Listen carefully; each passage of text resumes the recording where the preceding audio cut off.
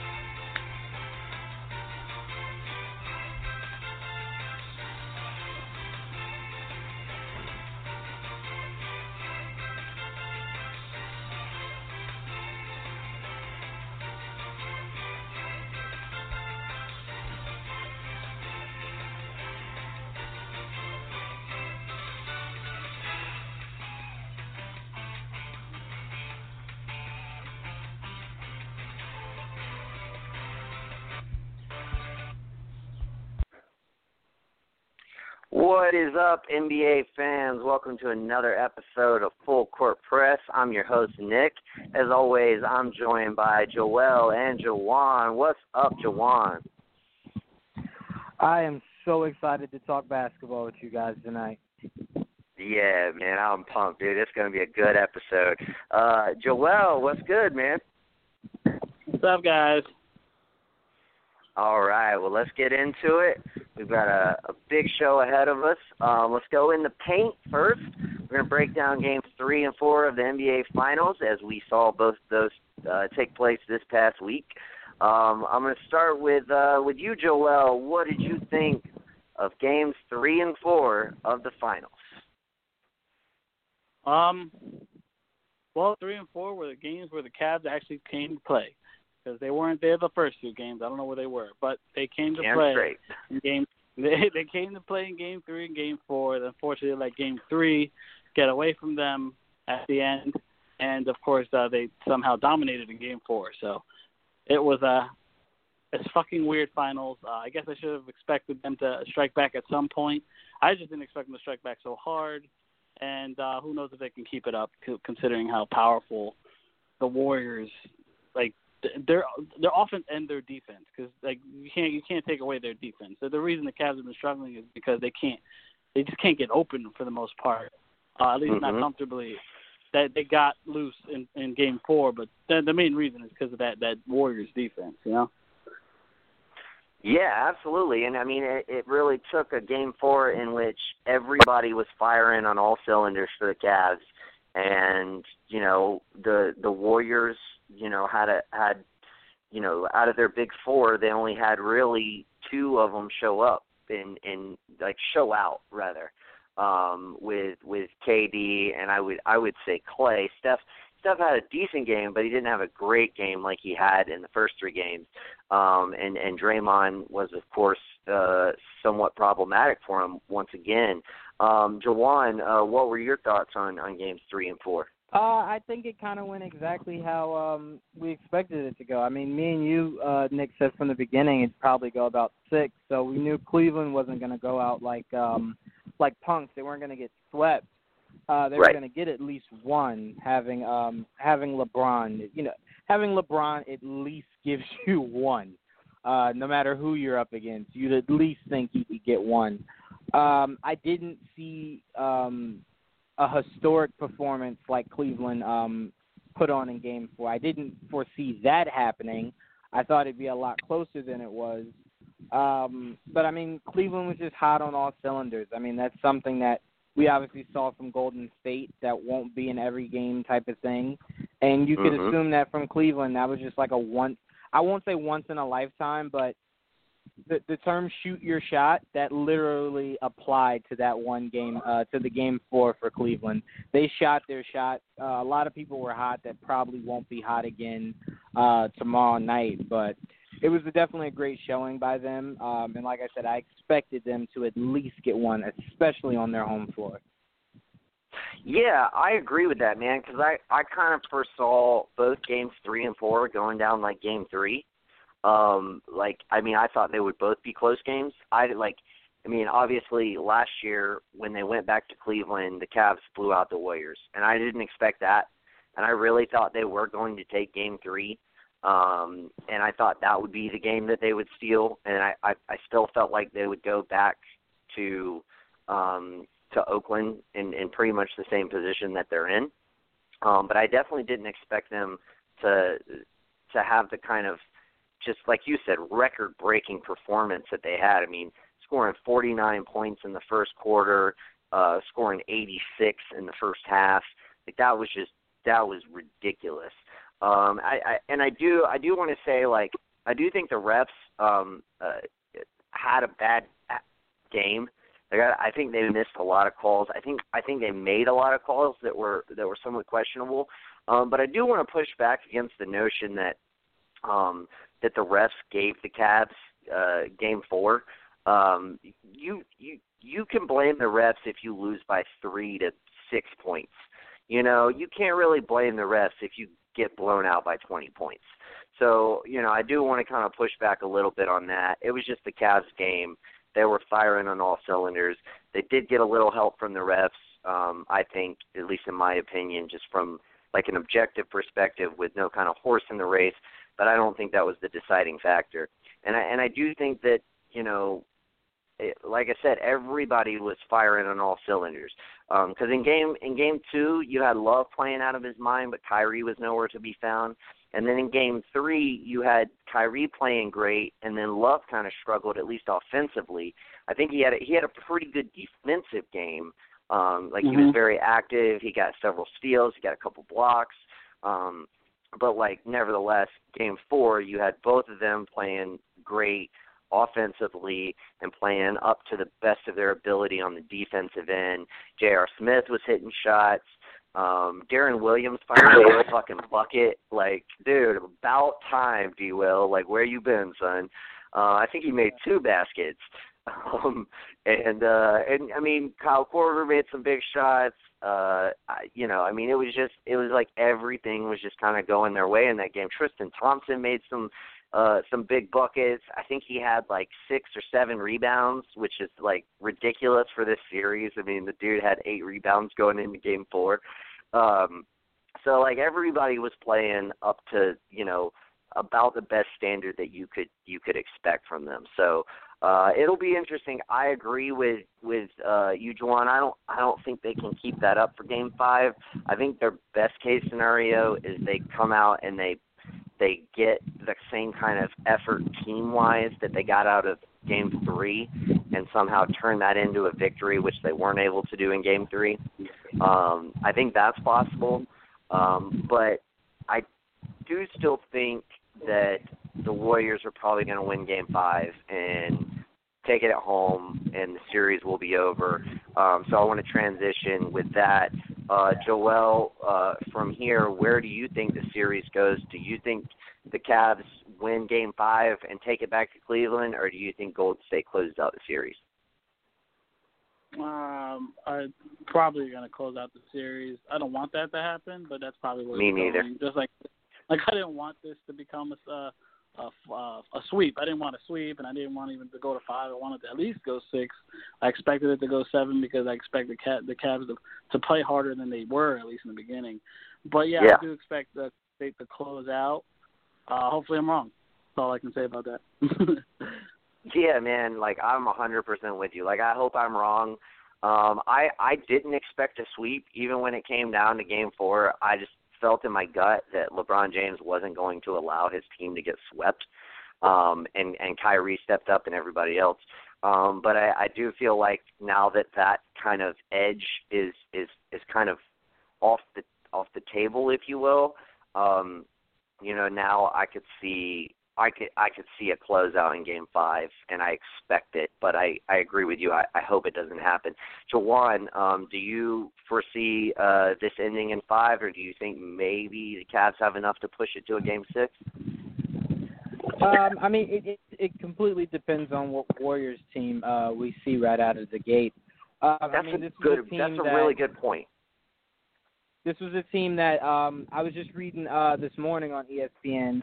A reporter was saying the Warriors flew all of their family out to Cleveland. Like, every player flew their family out because they were expecting to end this in 4.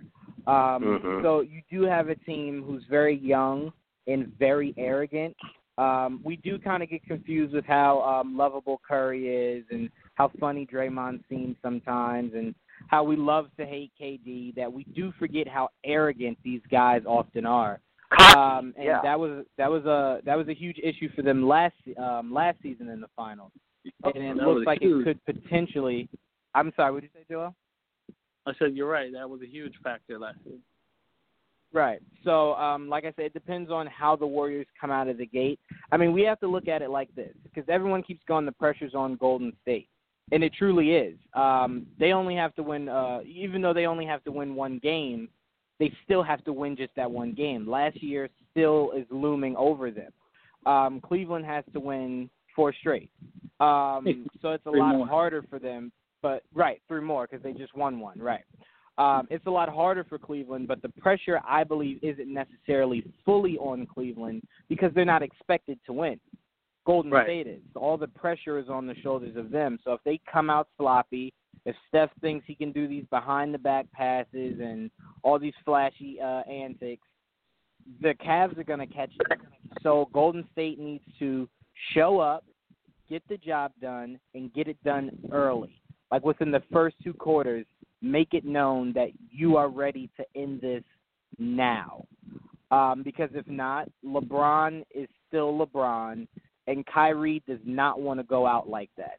And those 2 players will definitely show up. And if you give them even a little bit of light, they will make this a series. And that if you're the Warriors, you do not want that. You do not want to give them any kind of momentum or edge. You need to come out, show them that not only was last year a fluke, but that historic game that Cleveland just put on was a once-in-a-lifetime kind of thing. You need to make sure that you show not only Cleveland, but you show the world that you're the better team. Absolutely, and I definitely agree with you. I think as the series is right now, I think now that Cleveland was able to win Game 4, and especially in such a decisive fashion, the pressure is now all on Golden State, because if they lose, it's going to be a 3-2 series. They got to go back to Cleveland and play a game at Cleveland, and then if they lose that game, then they're, it has to creep into your mindset, not again.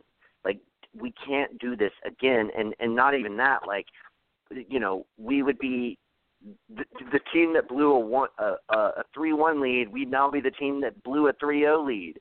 We'd be the 2004 Yankees, like, without the numerous championships to, like, have some small way to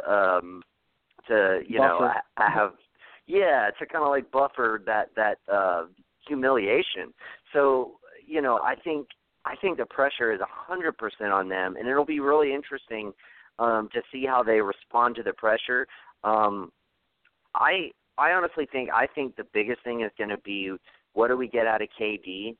And I think that KD is going to step up and respond to the pressure, mainly because he's done it this whole series. He did it in Game 3 when he marched down the court. I mean, he took over the last 3 minutes of that game and basically saved their asses as far as losing Game 3.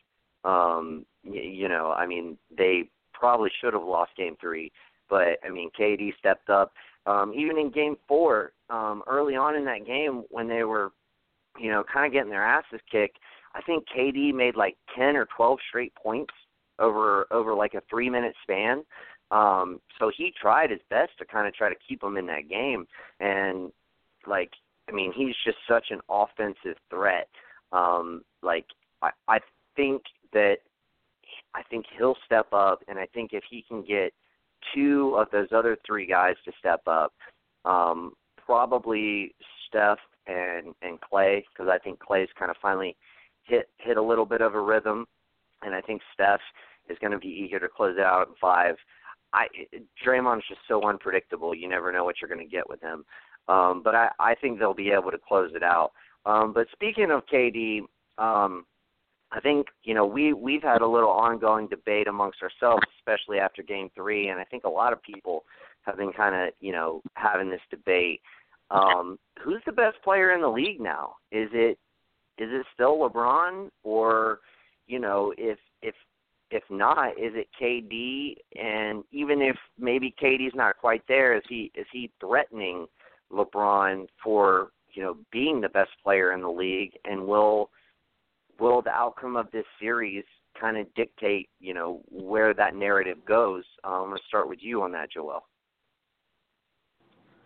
I don't want to take anything away from Kevin Durant at all, because Kevin Durant was a beast before, and he's a beast now. KD is the KD from last on a 10 times better team. So for you to tell me that KD is now the best player in the league, just because they were pretty much putting on work against the Cavaliers, and the Cavaliers, the team that knocked them out last year, the Warriors, last year. Yeah. Now, keep in mind, it wasn't exactly like the Cavs breezed right through the Warriors, all right? It was a struggle. They had them on the ropes until a couple things happened here and there, and then things changed. And, but the Warriors were right there. And then they also beat them the year before. So what did they do? They upgraded to the second best player in the league. So, between the Warriors and the kid Durant, you got yourself a powerhouse. And it's like, it's more pressure on LeBron, who basically has the same team as last year. Maybe here, a couple upgrades here and there, maybe, but they're basically the same team. I can't say Durant's a better player. Just the players around Durant make it harder for me to say that. It's much easier for him to be himself when he doesn't have to do as much. You know what I'm saying? Absolutely, yeah. I'll get into my kind of view on it in a minute, but I do think you have a good point in that it is hard to kind of give him that mantle when he's moved on to a team in which he's just basically being able to better showcase his talents. It's like he hasn't necessarily gotten better from last year. He's just on a better team so that he can showcase his talents in a way that he couldn't do on the Oklahoma City Thunder. But Jawan, you're kind of the odd man out here. You've been on KD's train for a little while now. Why do you think KD is the best player in the league? A lot of people will say I'm a prisoner of the moment, but KD has just been having a better statistical season all around than he did last year. Playing way better defense. What he's doing in blocks, what he's doing in steals, what he's doing in rebounds, and even points. And the main thing I keep looking at is this: LeBron's playing better this season than he did last season. Right. And the reason why I bring that up is because if LeBron last season in the finals was playing exactly how he was playing now, I don't even see them being down 3-1. LeBron just kicked it into a whole nother gear this year. Especially with the three-point shots. Right, exactly, which he struggles with usually, and he definitely improved on that. He's just a different monster this year than he was last year. So the argument I keep saying is, if right now, we see how great LeBron's playing, where it seems like he's averaging almost 30 a game. If you took Kevin Durant off the Warriors, like just you keep everybody else, you just pluck Durant out, right? Mm-hmm. I think we could say for a fact, we could all agree, be at least tied right now. If not, Cavs would be up. The Cavs would be the favorite, absolutely. Right. So my significant point is, we all know Warriors won, a record amount of games last season. We all know that. Mm-hmm. We do. Yeah. But what I'm saying is KD did make this team better, where Curry doesn't have to do as much, where Clay doesn't have to do as much, where Draymond just has to just be that defensive guy. They don't need him offensively. He just has to be that defensive guy. So anytime you get a player like Durant's caliber, it makes that team significantly better. And what I keep saying is we keep going, well, Durant went to an all-star team. You're absolutely correct. But this is a team that if LeBron was playing like he is this season last year and the year before, we wouldn't be talking about this team as much as we are, because they would have to be the guys that are trying to get past LeBron rather than the other way around. So KD, what he's been doing in these playoffs in the finals, he's just been a juggernaut. And like I said, it's from all facets of the court. And to me, when I say Durant is taking the crown, I don't mean like LeBron's done, he'll be retiring next year. Like, I'm not Max Kellerman when he keeps saying, like, Joel, you know this, Max Kellerman keeps saying Tom Brady's going to fall off that cliff. I'm not saying that about LeBron. All I'm saying is we keep going. Right. We keep going. The next guys that'll be taking over LeBron will be like Anthony Davis and Karl Anthony Towns and those guys. And I keep going, did Durant retire? Did he move to a different sport? Like, did I miss something? Like, no, Durant is that guy put before an AD, before Karl Anthony Towns. He's that guy that's right there. Like, literally knocking on the door, letting LeBron know, like, listen, it's my time now. And that's why I agree with you, Nick, when you – go ahead, I'm sorry. Well, I was just going to say, it's like, to kind of quote and paraphrase Eminem, it's like nowadays everybody want to talk. Like, they got something to say, but nothing comes out when they move the lips. Just a bunch of gibberish. Motherfuckers act like they forgot about KD. Like, come on. Like, exactly. You can't forget about KD. And I agree with you, man. I mean, you talk about, and I see people talking about this, and I think you're right. There's three big players when people talk about who's going to take the mantle from LeBron, or at least I think the narrative is starting to change because of the way KD has played in these finals. But I do think that, pre-finals, and especially because when KD got hurt and the Warriors went on that 12-game win streak and everything was like firing on all cylinders and all that, everybody was saying there's three people. It's Anthony Davis, Karl Anthony Towns, and Giannis. And those were like the three people that like most pundits brought up, and they basically said that, look, like by the time LeBron starts going downhill, like KD's, like the other players are going to come up, and KD will start kind of going just a little bit over that hill, and these other guys are better than KD, and it's like, or at least they have a higher ceiling than KD, and it's like, dude, I don't know about that. So I agree with you in that sense. I mean, I do think that when the torch is passed, it will go to KD before it goes to those other guys.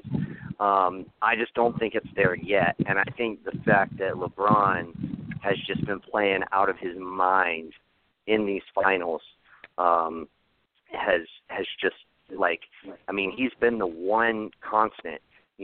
Everybody else on that team has been up and down game to game, but LeBron's averaging a triple-double. He is playing out of his mind, and you know what? I think to a certain extent, I almost think this is not only LeBron saying, like, I'm the best player in the league and I'm trying to will my team to victory. I think it's almost kind of like him saying, you know what? If I wanted to, I could go out and do what Russell Westbrook did, and I could be the MVP every year. I could do all that shit, but it ain't about the regular season for me. It ain't about that. I'm trying to win championships. And so I don't care. I've got 4 MVPs. I don't care about MVPs. I'm not trying to do that. But we all know if LeBron wanted to, he could tell his guys, hey, man, on those free throws, y'all box out and let me run in and get those rebounds. Hey, man, like, I'm going to pass the ball 2 or 3 more extra times than I normally do so I can try to up my assist. Like, he could do that if he wanted to. And y'all know I'm a huge Russell Westbrook fan, and I ain't throwing shade at Russ. I love the guy. I think he elevated that team well beyond where I thought they could have been going into this season. I know Vegas had them making the playoffs. I didn't think they had a fucking chance at making those. Just given what they were losing, what they were going to have to try to, fit in around Russ. I didn't give them much of a chance, and they really surprised me. And I think total props to Russ on that. But nevertheless, I think LeBron could do all that if he wanted to, and I think he's kind of showing that in the finals. It's like, dude, I am the best player in this league, and I think I can't argue it. I still think he's the best player in the league. KD's been playing great. He, I think, has certainly taken the mantle for second best back from Kawhi. Because I think throughout this season, a lot of people were like, Kawhi is the second best player in the league. I mean, even going into the playoffs, I think Shaq said Kawhi is his favorite player. And I think Shaq may have even said that he thinks he's the best player in the league. And granted, Kawhi went down with an injury. We don't know what would have happened in that series, but, given, things work out the way they work out and given the storyline that we've gotten, I think KD has successfully taken that second place mantle.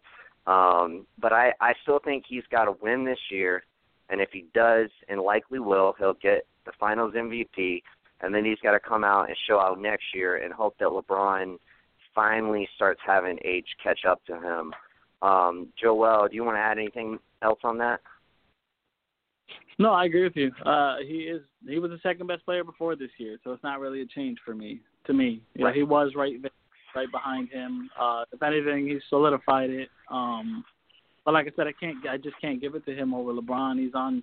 He put the second best player in the league, on the best team in the league. You know what I mean? This team without KD could still make it to the finals and win it all. That's the problem. That's the problem I have. You understand? Yeah. Yeah, I mean, if you still had Harrison Barnes, and that's the thing I think Jawan said earlier, if you take KD off this team, but you also have to qualify that with if you take KD off this team, you still have Harrison Barnes. And Harrison Barnes had a ridiculously bad finals performance last season, and I definitely think that was one of the big factors that kind of cost them, along with Bogut's injury and Green's suspension, and winning the championship last year. I think those are the three biggest factors that cost them. That and probably Curry's injury. So you have four major things. But nevertheless, yeah. I mean, I think you're right. I mean, I think if you roll it back with. But honestly, though, I think what the most interesting thing is, I think because they had to move Bogut and they had to fill that role, they've actually gotten more consistent and better with Pachulia and McGee because Bogut couldn't stay healthy. And because Pachulia and McGee can stay healthy, and McGee is just so athletic, they don't use him enough, in my opinion. And maybe they know there's some weakness that they don't want to show, kind of like with the Thunder last year. It seemed like they didn't play Robertson enough. But now when they did play Robertson a lot this year, it was like, oh, dude cannot shoot free throws. I mean, we knew he was bad, but we didn't know he was that bad. And that's why they didn't play him a lot, because they see those kinds of things in practice, and they're like, bro, we better hope they don't start fouling your ass like they do Andre Drummond. But it's interesting because I think they almost upgraded at center this year, given the factors outside of just play, given injury factors and age factors and everything else. But I think it's interesting that you bring that up. So KD, he joins this obviously our team that's already kind of a juggernaut. A lot of people have various opinions on KD joining this team versus LeBron joining Miami. I want to start with Nick, you, Jawan. Yeah. I wanted to say something really quick before we head into this. I just wanted to disagree with what Joel was saying. You can, but it's facts are facts. If there's no no, only because Joel, I've been hearing this a lot, and I was actually talking to somebody at work about it. If there's no KD, right? And this is, of course, a what-if scenario, but this is kind of it'll make sense once I explain everything. Let's say the Portland Trailblazers were completely healthy. And the Spurs were completely healthy. And you take KD out and you put Barnes back in, or whoever they would have gotten to fill that 3 position. It would have been Barnes, yeah. Okay, so let's say it's Barnes. Maybe. I'm saying right now, there's no way in hell they're beating the Spurs in 7. No KD. Kawhi Leonard had that team up 20 points with KD.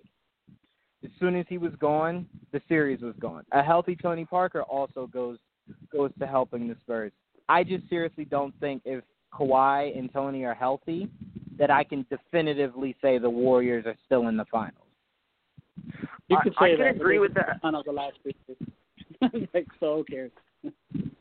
Well, and I can agree with that too. I just don't think you can definitively say that they wouldn't be. I would definitely say that it would be a series. But see, I think you could almost argue, Jawan, that had Kawhi not gone down, I think we can all 3 of us agree that San Antonio probably would have won Game 1. I mean, I'll give it 95%. Yes. Now, I still think Golden State would have won the series. I honestly don't think even with Kawhi and Parker that they would have been able to beat Golden State. Right. No. I was. Well, I'm agreeing with you. I'm just saying, nevertheless, if you do take KD off that team and you put, say a Barnes in his place, and then maybe, honestly, if you go back in time, they probably keep Bogut just being injury prone, probably still gets hurt in some way, and then they're trying to figure out maybe they did pick up McGee, and so McGee can kind of fill that role. Who knows how all those transactions would have worked out. But Bogut would be playing right now if he wasn't hurt. Well, yeah, that's the thing. I mean, he would be playing against them, and yeah, but that's the thing. He just can't stay healthy. He hadn't been able to for 2 years now. Yeah. But yeah, I mean, I definitely think, Juwan, I think you got a good point there. I mean, I really do. I think, and that's why, honestly, I don't fault Golden State and I don't fault KD for making the decisions they make, because nothing in this league is guaranteed. And, why not? Why not try to give yourself the best opportunity with the team that best suits your playing style, that you can move to that next level of your own ability with? Because I think we can all agree, despite what you feel about him joining Golden State and despite the unfair disadvantage that it may bring to the rest of the league, there's no way that KD becomes as good as he became this year if he doesn't join Golden State. If he doesn't join Golden State, we're not even having the conversation as far as who's better, LeBron or KD. It's still obviously LeBron. The fact that he went to Golden State allowed him to up his efficiency, allowed him to up his defensive game. It allowed him to grow and become a better player than he was ever going to be on OKC. And so I don't fault him at all for making that decision. And I think that's I think it's a valid point, Juwan. I really do. I will fault it for you. It's okay. Yeah, you just can't stand the fact that we got a three-peat going on of champions. I can't. You're right. I can't. Yeah, which is fair. I can see your side too, man. I wish we had a little more parity, but it'll come. It always does. And the fact that the CBA is trying to kind of take steps to make it a little bit harder for teams to do this in the future. It's going to be harder, and there won't be as many ways that you can accomplish this. I mean, the Golden State Warriors took advantage of 3 or 4 different opportunities to make this all happen, and they just got lucky. I mean, that's what it all boils down to. I mean, they got lucky with Steph's contract. They got lucky with with salary cap spiking like it did to be able to get KD. They got lucky with the necessary people coming off the books and the necessary people that they could trade, and then to top it off, I won't call it luck because they made the right picks, but that's the thing, they made the right picks to be able to set all this up, and that's not luck. That's just skill and drafting and scouting, being able to pick the players. I mean, honestly, I've never had an issue with the idea of like a super team, because if you think to back in the days, to the Showtime Lakers and how amazing Larry Bird's teams and stuff like that were. Or the Sixers of that same era. Or the Sixers. With Moses Malone and Dr. J. Absolutely. What we keep forgetting is drafting nowadays is nowhere near as great as it was back then. Like, you usually get maybe a handful of guys that actually become something out of these drafts nowadays. And then the rest are just end up becoming like role players. Like, you don't have bona fide stars from the whole first round or half the first round. So, it's literally hit and miss nowadays. Like, the first three guys might be, your superstars out of that draft, and then the rest are just there, like role players. It's always hit and miss. No matter what year it is. It's always hit and miss. Well, I do think Jawan makes a good point in that there weren't as many teams back then. So, there weren't as many teams back then. So when you were drafted in the first round, so there's not as many teams, so you're picking from fewer players. And because there's fewer players, there's more of an opportunity for players who maybe their skill level wouldn't be anything that great in today's era, but it was in that era because there just wasn't the same amount of competition. There was more rounds back in the day, too. It was like 5 rounds. There were. But, I mean, Joel, you can't really deny the fact that not only was scouting better back then, drafting was better back then. Like, it's just I don't think scouting was better back now. then. Yeah, I'm saying scouting. I'm saying scouting as far as I don't agree with that. That's it. Scouting as far as a lot of the best teams were put together mostly through draft, and then you had some free agent guys come in. Nowadays, it's like, purely driven off you're not talking about league-wide scouting.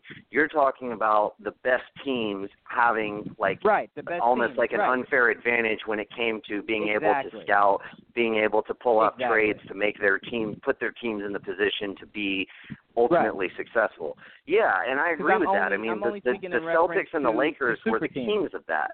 I mean, the Lakers put themselves in the position to get James Worthy by taking advantage of the Cleveland Cavaliers and getting the 1982 first overall pick, and they were able to get James Worthy out of that. I mean, the Celtics did it with a few trades here or there, and then even drafting Larry Bird. I think he was like number 7 or number 8 overall, but they had to wait a year in order to get him because he was going to finish out his college career.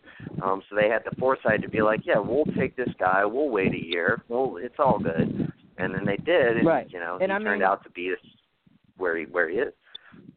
And, I mean, honestly, I don't even consider the Warriors. I mean, obviously with Durant, I guess that's what you classify him. But we keep forgetting Draymond, Clay, and Steph were all drafts. They were draft picks. Like, it wasn't like Golden State went out and got these guys. Yeah, Draymond was a second-round pick to boot.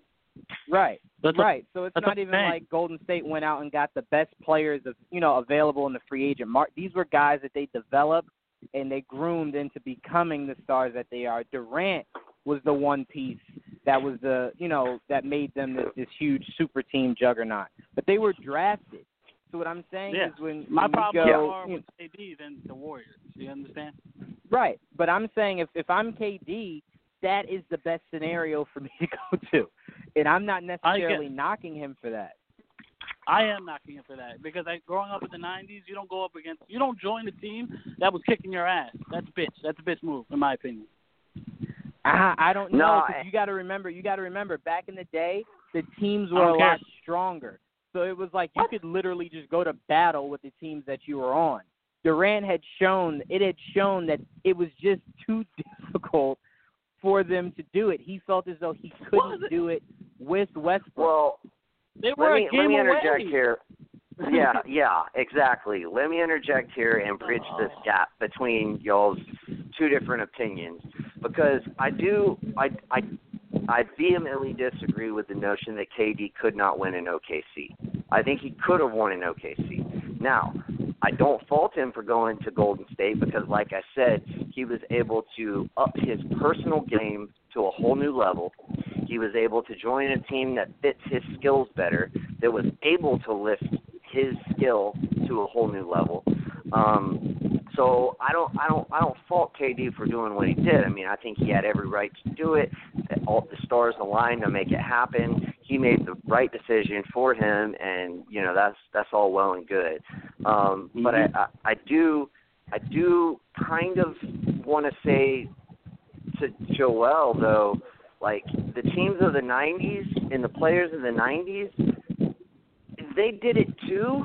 I mean, you still have like Charles Barkley going to and Scottie Pippen going to join the Rockets in the late '90s, showing up with Clyde Drexler and Hakeem Olajuwon. Now, granted, they were past their prime.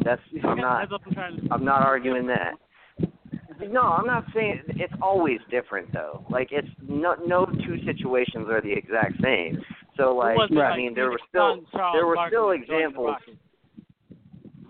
Well, but there were still examples of it. Or if you want to try to take an example, like an old school example of a team who got beat by another team in the playoffs and went and joined that team, you take Moses Malone. Moses Malone got beat by the Philadelphia 76ers the year before he went and joined them in free agency.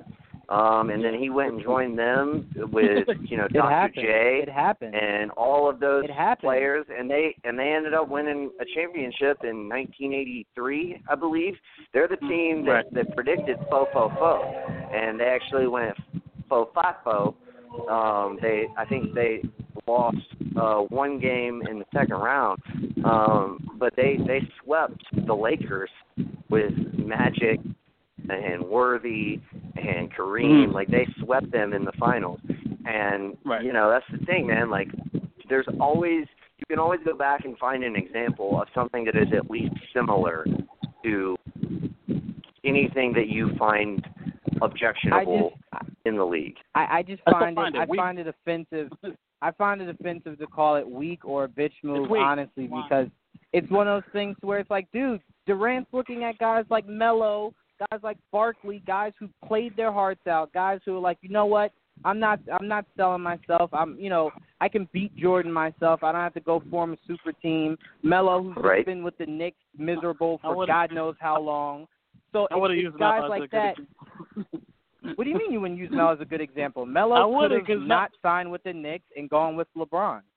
That's why I wouldn't use him as a good example. At least Barkley moved around. He tried. But hold on. My point is that mentality is. But what I'm saying is Durant's looking around at guys like that who had that mindset and don't have a ring to show for it.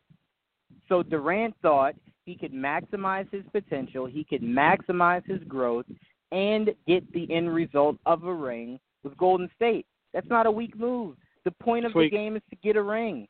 So why are we now judging how the player gets the ring? Why does that matter? We tell them that we only put you up there in the greats with the ring. I'm not calling it a dumb move. I'm calling it a weak move. That's different. It is smart. But what I'm saying is, how is it weak if we're telling the players you only amount to something if you have the hardware to show for it? So he goes, okay, well, I'm going to go where I know I can get the hardware, and now we're like, dude, that's weak.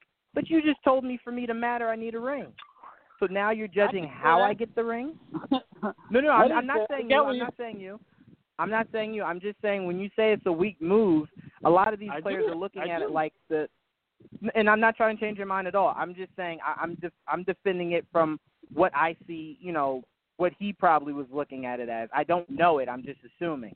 But I'm saying these players play the game to win. The ultimate game is to get the hardware at the end of the season.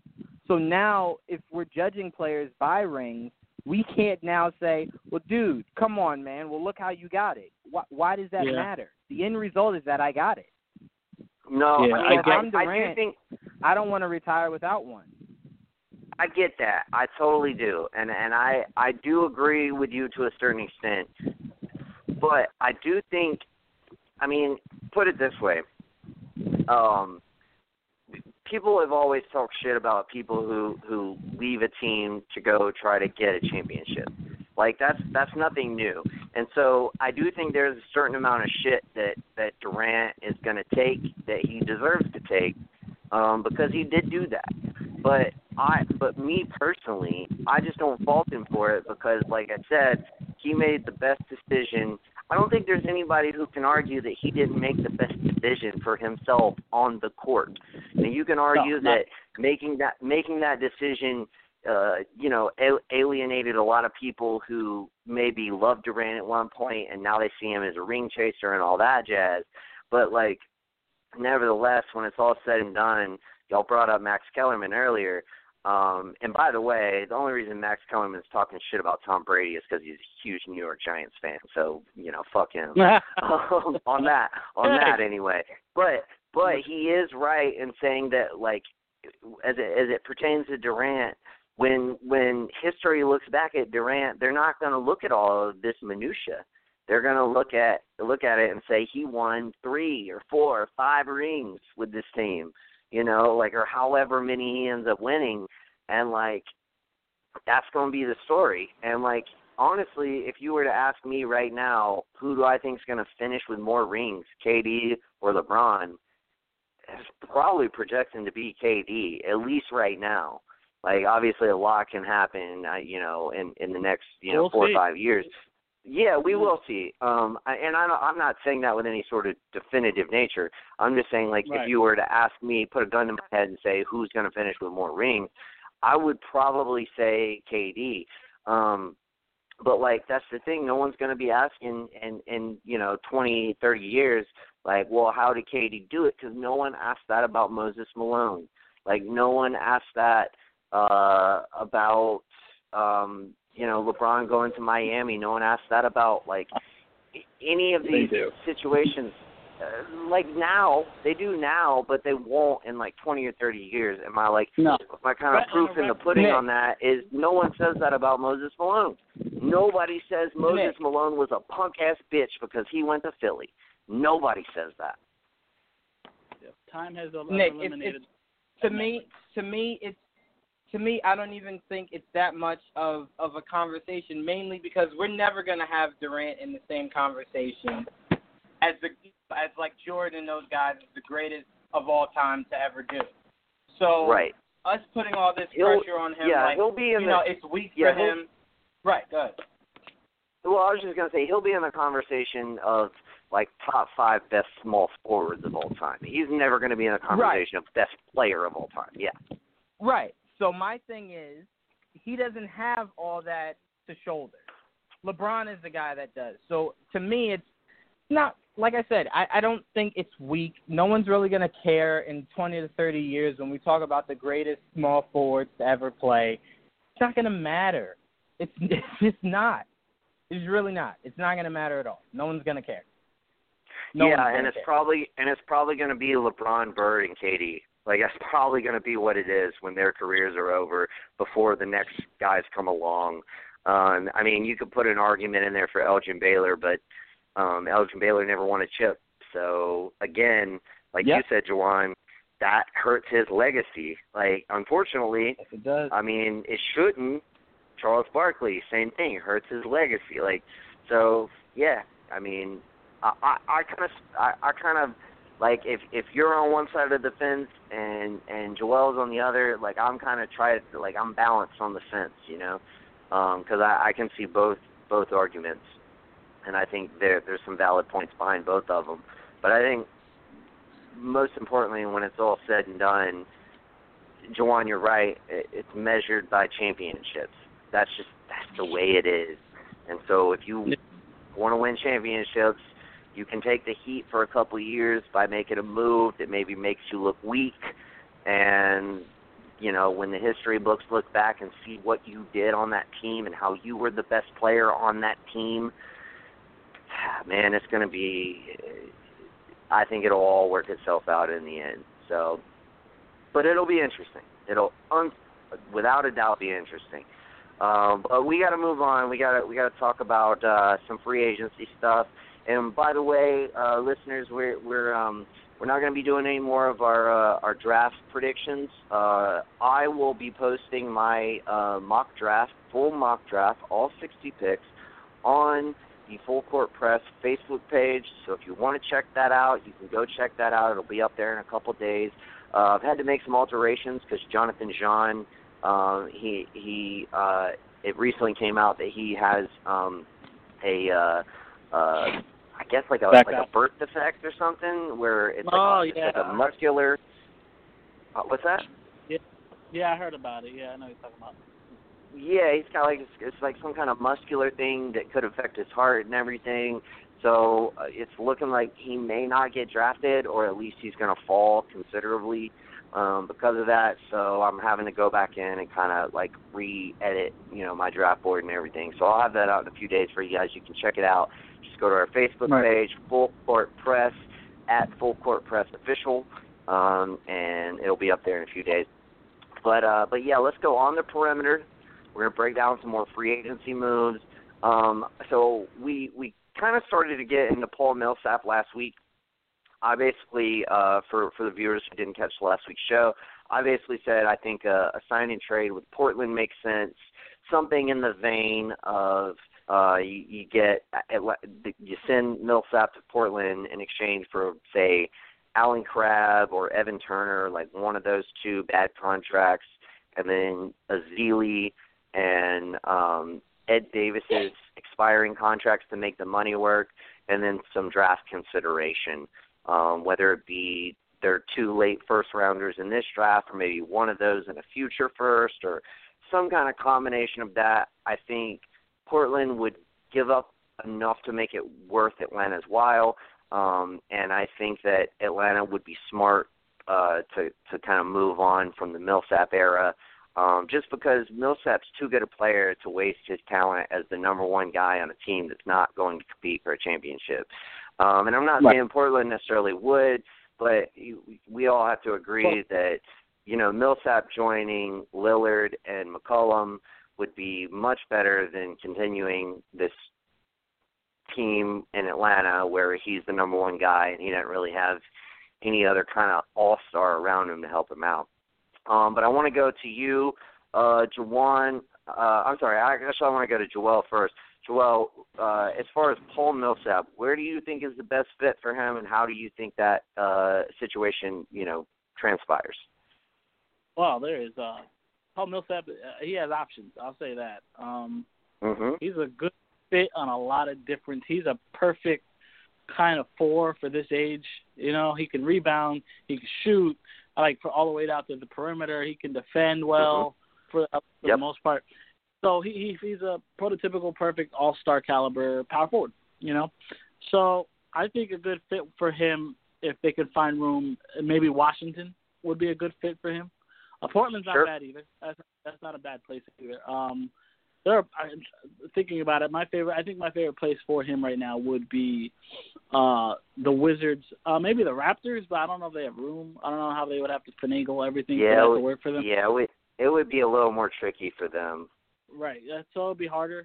So maybe the Wizards, I would probably say, is my favorite right now to go get Paul Millsap. I think he'd fit well. I think there's space there, even though I think Otto Porter's a free agent, so they got to find out what they're going to do with that. Yeah, but he's a restricted free agent, so they can match whatever. Okay, all right. So I was like, cause I think I saw it. I'm like, all right, I'm not sure how that's going to work. But yeah, I think that's a good spot for him. I have to look around everywhere else, but at the moment, unless you guys have other ideas, I think Washington's my favorite right now. Is probably.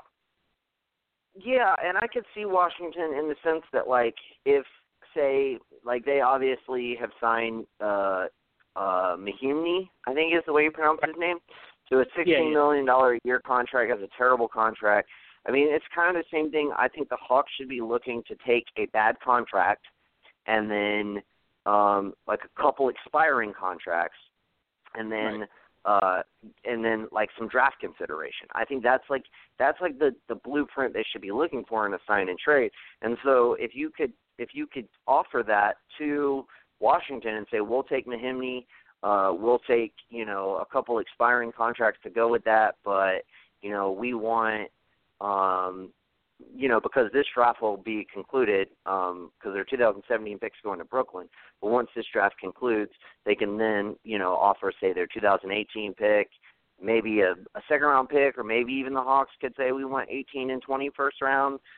Maybe right. the 2020 first round protected in some form or fashion, just to make it all work.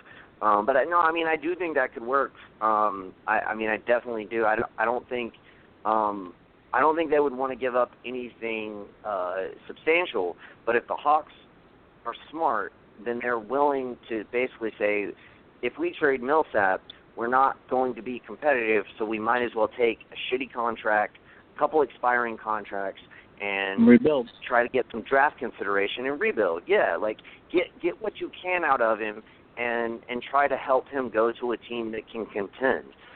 Because the way it's set up right now, Millsap, with the contract that he's going to demand, he ain't going to be able to go to a contender without a signing trade. So the Hawks have some amount of leverage there. They just have to be sure not to ask for too much. I think that's what got him in trouble last year with Toronto. I think from the reports that I heard, the Hawks wanted to get Terrence Ross, Patrick Patterson, and draft consideration.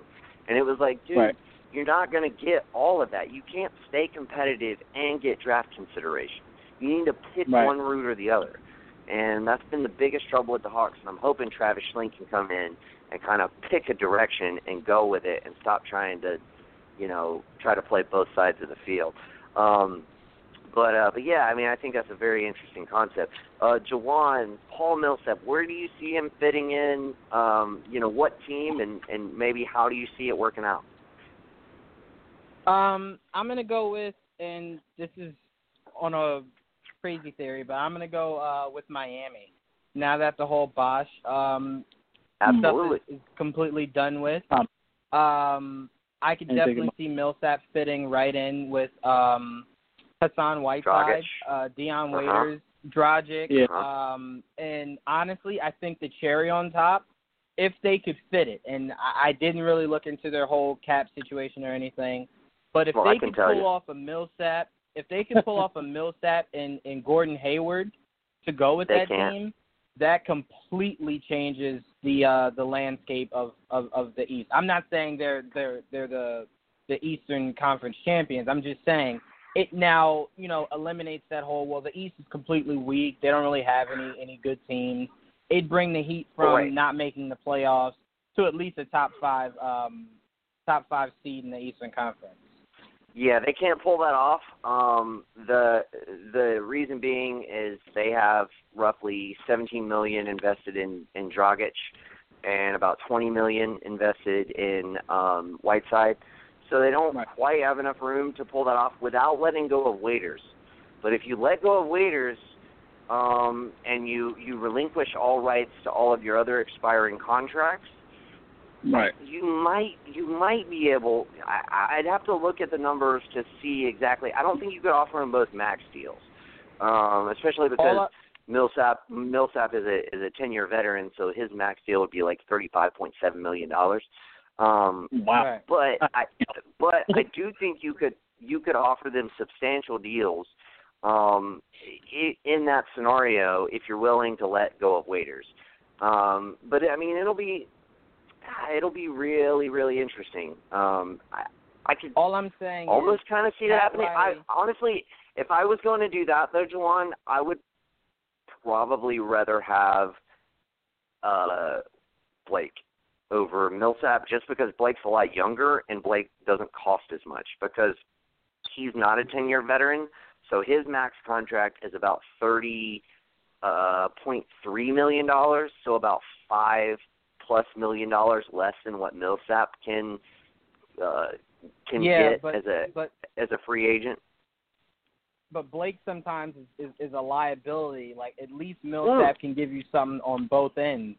I totally agree. Millsap's the better player, but he's older and he costs more money is all I mean. I understand that. I guess the way I was looking at it was Pat Riley was able to get Wade, LeBron, and Bosh in a room and make that work financially. Yeah. when I look at it, I go, get rid of Waiters because that's not a piece you necessarily need more so than getting a Hayward or a Millsap. And you talk to Dragic, and you talk to Dragic, let him know, listen, you want to start winning, right? You don't like the idea of not making the playoffs ever, right? Right. Kind of get him to restructure his a little bit, maybe work with Millsap because you want to kind of pitch to Millsap. You want to win on your way out rather than just get as much money as you possibly can and then just, be one of those guys who just played in the same time as LeBron. Nothing stands out really. Right. And then Gordon, you go ahead. I'm sorry. No, you go ahead. Finish your thought. I was going to say, and then you can just try to make it so Gordon and Hassan, since they're the two youngest, are the most well paid out of everybody else. Maybe have Hassan take a little bit off because, if he plays at the level he's playing at now, he's super young. He can make that money up somewhere. You want to kind of just get in these guys' heads that they want to start winning. And there's not a better motivator than Pat Riley. Yeah, and I let me just throw this out there, and this is not exactly what you were saying, but let's use the Blake Griffin model. Let's say that you sign, let's say you get Gordon Hayward in there, and you say, hey, we really want you. This is the kind of moves we're going to make, and let's say you can successfully sign him. I think you could, because J.J. Redick is on the block and moving around, I think you could almost potentially work out a sign and trade with the Clippers and say, look, we'll send you Dion Waiters, who played out of his mind last season. In exchange, if you sign and trade us, Blake Griffin, and you can pair Chris Paul with Waiters and Jordan and whoever you can fit as your forward positions. If you know you're losing J.J. Redick, and you're not sure if you're going to be able to re-sign Blake Griffin, why not do that? Why not get somebody like Waiters who you can plug in there and would fill a necessary spot at the 2 that you're losing? I mean, I don't disagree with that at all. I know Pat Riley really, really, really is keen on defense. You have to be able to play some semblance of defense. And when I see Blake, I just go, not only can he not necessarily stay healthy, saying he's a liability on defense, because he's not. He's not an Isaiah Thomas, right? But he's just not better on defense than Millsap. That's the only thing I'm comparing it to. I'm not saying he's trash on defense. I'm just saying he's not as good as Millsap on both ends. And also, Millsap and he's kind of lost a hop in his step. He can stretch the floor. Yes, and he did lose a hop in his step. And Millsap can stretch the floor. So when you then look at Dragic's ability to do pick and roll with Hassan Whiteside, Gordon Hayward driving, you can get Millsap a lot of better look, and he can hit those shots from farther away. He's just more of an asset to have than Blake, but financially, I do understand what you're saying. It going the Miami's favor a lot more going the Blake route than the Millsap route. I just keep replaying in my head that speaking, I think. But then again, but then again, I kind of do have to side with you at least in some form or fashion. Is I think everybody kind of forgets how old Goran Dragic is. Goran Dragic is 31 years old. He's very much coming to the close of his prime. So you're not going to have him be as effective as he is for much longer. So maybe you do want to try to, if you think you can get, at least in some form or fashion, if you can get Dragic, Hayward, Millsap, and Whiteside, that's a team that can compete. I'm not going to, obviously no one's going to have them as their favorites going into the season, but given the right kind of circumstances, whether it be injury or, just poor play from a particular player that you didn't expect on a different team, that's a team that could compete. And I think Pat Riley would truly relish in the opportunity to go up against LeBron's Cavaliers in the Eastern Conference Finals and kick their ass. Absolutely, and like I said, Pat Riley's one of those guys to where if he can get you in a room, he has that personality that could talk you down. He could talk you down to making you say, you know what, I do want to win. Like, forget money. I want to win. You know, and like I think he could talk Millsap down. I don't think he could talk Hayward down because Hayward's going to have too many max offers. No. What I'm saying is, what I was saying was, you don't talk Hayward down. Have Hayward and Whiteside be the two highest paid players on the team. Right. I'm saying talk down Dragic and Millsap, the two older guys. Well, Dragic has already signed on for 2 more years, but yeah, you could talk down Millsap. I meant talking to Dragic to maybe reconstructing his deal. Well, you can't do that anymore via the new CBA. So that was the new CBA? Yeah, you can't. They can't reconstruct their contracts anymore. You can still do a buyout and stretch it, but you can't reconstruct it anymore. So that would kind of be off the table. But I still think you can make that work because you have Bosch's contract coming off the books. Because they have like 4 or 5 expiring contracts. The only 2 big contracts that they have on the books currently are Dragic and Whiteside, and neither one of those are huge contracts. They're like $20 million and $17 million. That's not that big in today's NBA. And like Tyler Johnson is due like a huge boost. Like, I don't know how they got his contract the way they did, but his contract is so weird. He gets like $6 million. He got like $6 million last year, and he gets about that this year, and then he gets a huge bump to like $19 million next year. So the Heat are kind of under the gun to make moves. Yeah, they're under the gun to make moves. Yeah, they're under the move. They have to make moves this season if they want to add a couple pieces to make them competitive. So I do think I could see that maybe working out. You know, we'll see how it plays out. But since you brought up Dragic, I'm sorry, not Dragic, Gordon Hayward. I do want to talk a little Gordon Hayward. Miami, I could see being a good fit. There's several different places I could see being a good fit, but I want to go to you, Joel, first. So we know Jawan thinks Miami is probably the best destination for him. Where do you think Gordon Hayward fits in best? Well, Miami's not a bad choice, especially if they can pull off getting him with Millsap. That's a pretty damn good team if they can pull it off, you know? Yeah. Because they still have Winslow on the team, right? What's his name? Justice? Yeah, Justice Winslow. Yeah. Yeah, he was hurt for a lot of last season, but, yeah, he's still there. He's got some upside. I like him. He could probably play some 2, and he's more of a 3. Yeah, but you could use Hayward as a 2. I mean, he's 6'8", but he can play the 2. That's true. He could. I didn't think that. That's true. Well, don't forget Richardson. You can maybe bring Richardson off the bench. You still got Wayne Ellington, who's by no means a starter, but he's a good backup player. Yeah, he puts in some good serviceable minutes. I'll say that. Yeah. I think also, you know, Boston's going to probably go hard for him too. I don't think that's a bad spot at all. Yeah. That if you're going to pick a team, it probably would be Boston over Miami. But at the same time, either one would be fine. It really depends on the moves that they're making. Boston's on the upside. You know, it's going up. It's trending upward. Miami's kind of at a stalemate until they start making some type of moves. Well, and 2, let me just throw this out there real quick.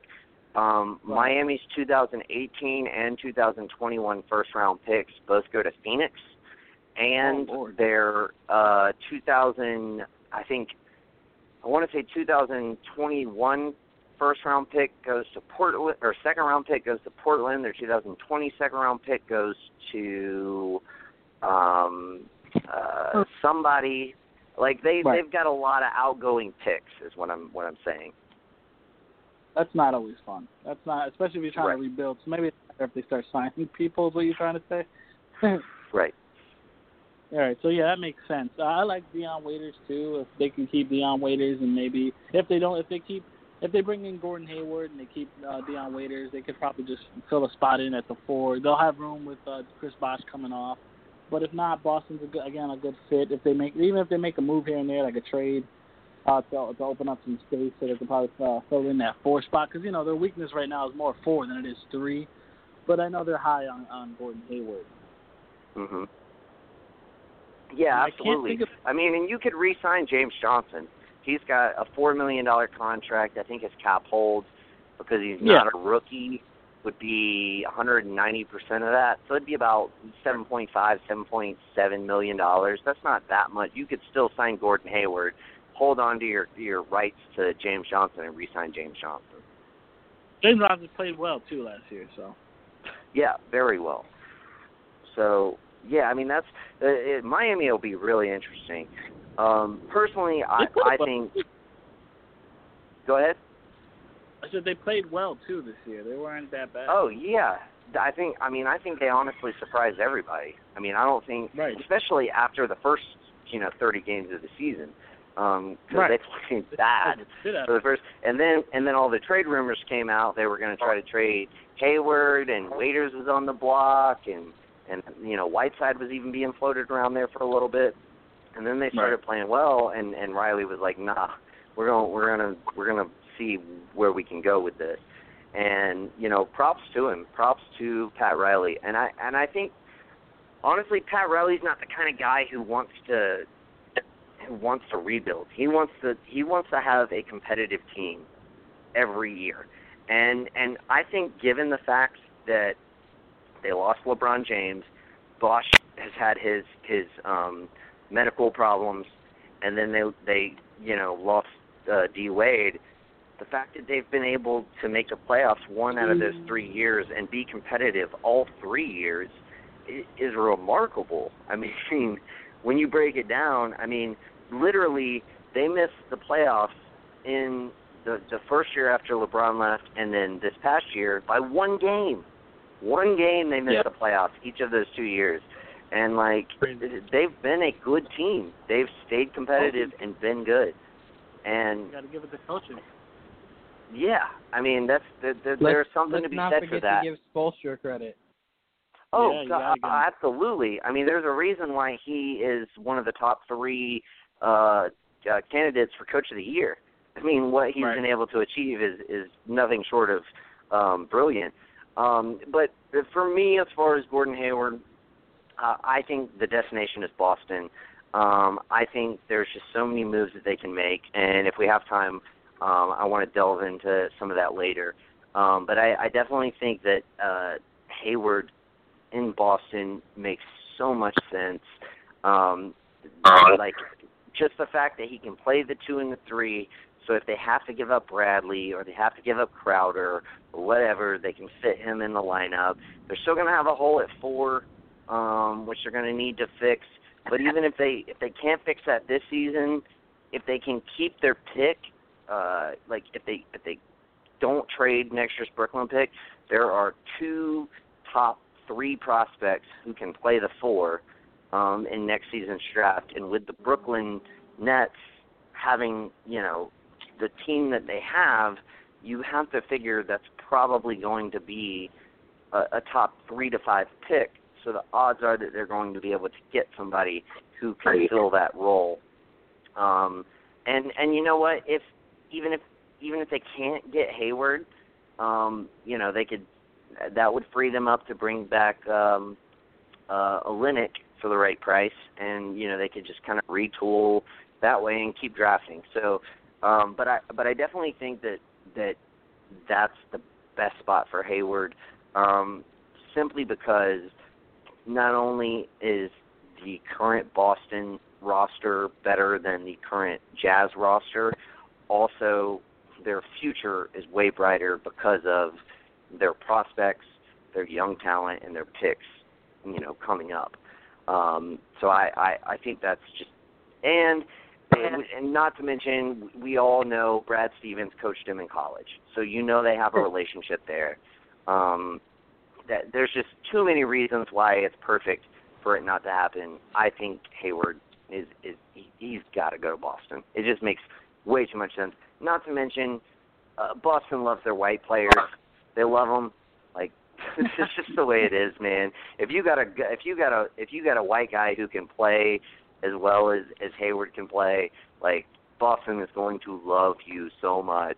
I mean, dude, like Boston was literally like cheering Gordon Hayward in a regular season game this past year because they fully expect him to come there. And like Jay Crowder like came out and was like, man, fuck that. Like, why y'all trying to cheer for some motherfucker ain't even on our team, you know? But nevertheless, like that's how much those Boston fans, like, they're like, yeah, we want a guy on our team who's a really good player and just so happens to be white. That's how Boston is. It's just, that's just the way they are, man. What's that? I said the Knicks do that too. They love cheering for guys that are not on their team, so in hopes that they would come. Yeah, fair enough. But yeah, it'll be interesting. We'll see what happens with Hayward. I want to move on. Kyle Lowry is another one who I think is just a really interesting scenario. There's been 3 or 4 different teams thrown out there as far as where he could end up. So let me start with you, Joel. Kyle Lowry, where do you think he fits the best? I mean, obviously, he said his main goal is winning a championship. The money isn't, the most important thing to him. Now, obviously, that could just be conjecture. A lot of people will say that, and then when push comes to shove, when you got $35 million shoved in your face versus 15, you're going to be like, yeah, I'm going to take that 35. But nevertheless, where do you think Lowry fits the best, and where do you think he ends up? I mean, he could fit in a lot of different places. I think it's probably better off staying put in Toronto. If they could start finagling their roster, kind of open up some space. DeMar DeRozan's on the upswing. They have to figure out what they're going to do with. My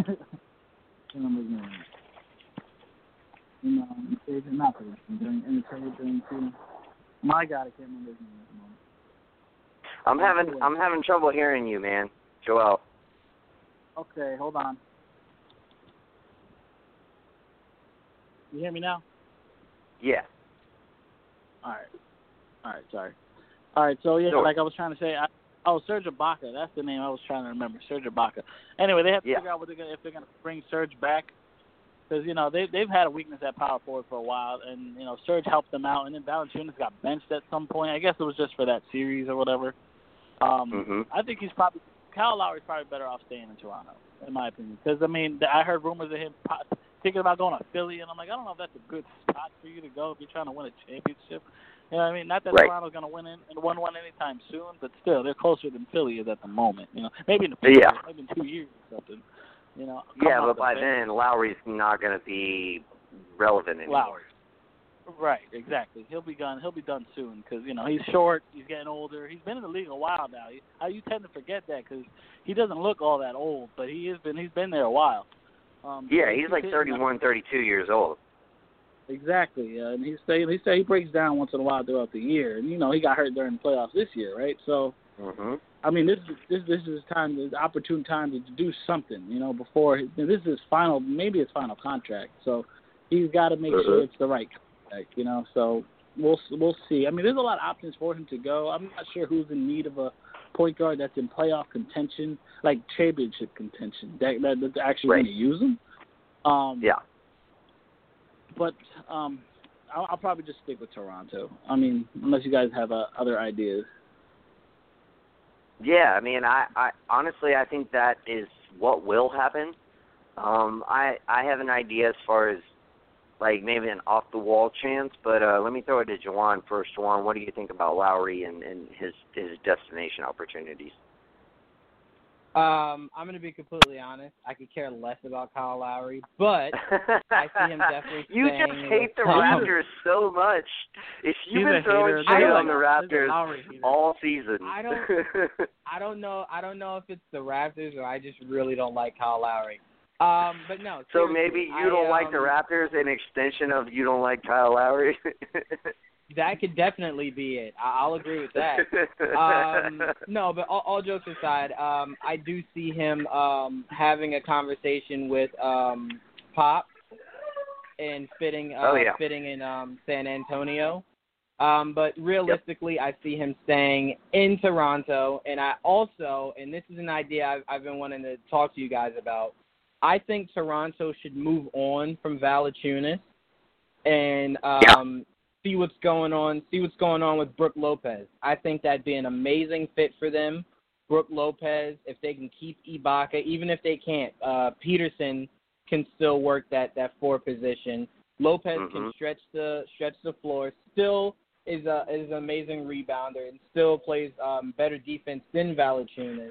I wouldn't go so far as to say amazing rebounder, but he's at least as good as Valanciunas. I was being a little dramatic, but no, he's still a really good rebounder. He's a really good paint protector. Like, that's the thing. Like, he's a great, like, I think he gets about 6 or 7 rebounds a game, which isn't great for his position. But, like, he gets, I think, about 2 or 3 blocks a game, which is considerably good. And he is a really good paint protector. That's something I hadn't considered. And I could see that working, I mean, simply because, Brooklyn, they can't draw in free agents because they're just such a shit team right now.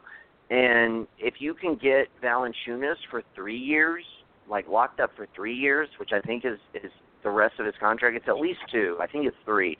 In exchange for Lopez, who's on an expiring contract, I think you have to definitely take that trade. I mean, like I don't think there's any doubt in my mind that you take that trade, just because of the upside to having a quality center. Granted, not as good as Lopez, but still a quality center on board for 2 or 3 years, at least 1 or 2 years more than Lopez. So yeah, I mean that's a great idea, Juwan. I hadn't even considered that. But go ahead and finish your thought about Lowry. Forgot about Lowry. Juwan's like, I didn't even fuck Lowry. Yeah, no, I thought that was my drop the mic for Lowry, but no, I do see money being something that, I mean, you guys are right. I mean, it takes only players like a LeBron or a Durant or a Curry that make money outside of basketball. Money doesn't really mean that much to them as far as the max, because Under Armour's paying them $1 billion and Chase commercials are paying $1 billion. So they don't mind taking that significant cut to fit in, to either stay where they're at or to get better players where they're at. Kyle Lowry is not one of those guys. So I do see if the Raptors are throwing all that money at him, he's going to end up going there. Like I said, unless Popovich is like, you know what, Tony Parker's done, he's gone, he's retired, or we released him, or, bought him out of his contract. And, Kyle Lowry maybe does work with that system. I don't see it. I don't see how Kyle Lowry necessarily makes that team better. I don't see how him and Kawhi kind of play off of each other, especially with Aldridge. I see Chris Paul being a way better fit than that. But like I said, Kyle Lowry, DeRozan, if you can keep Ibaka and then get a Brook Lopez, that team is definitely better going into next season than they were this past season. Yeah, and I do agree with you in the sense that, like, because they went all in on Ibaka and PJ Tucker last year, they kind of owe it to themselves to just spend the money and try to bring back the players and just kind of retool. And if they can get Brook Lopez, granted, you're going to have to pay him again next year, but I mean, I feel like you have to do it. Like, if you already went all in, and I know, like, yeah, you can argue, like, just because you made a mistake doesn't mean you should keep making the same mistake.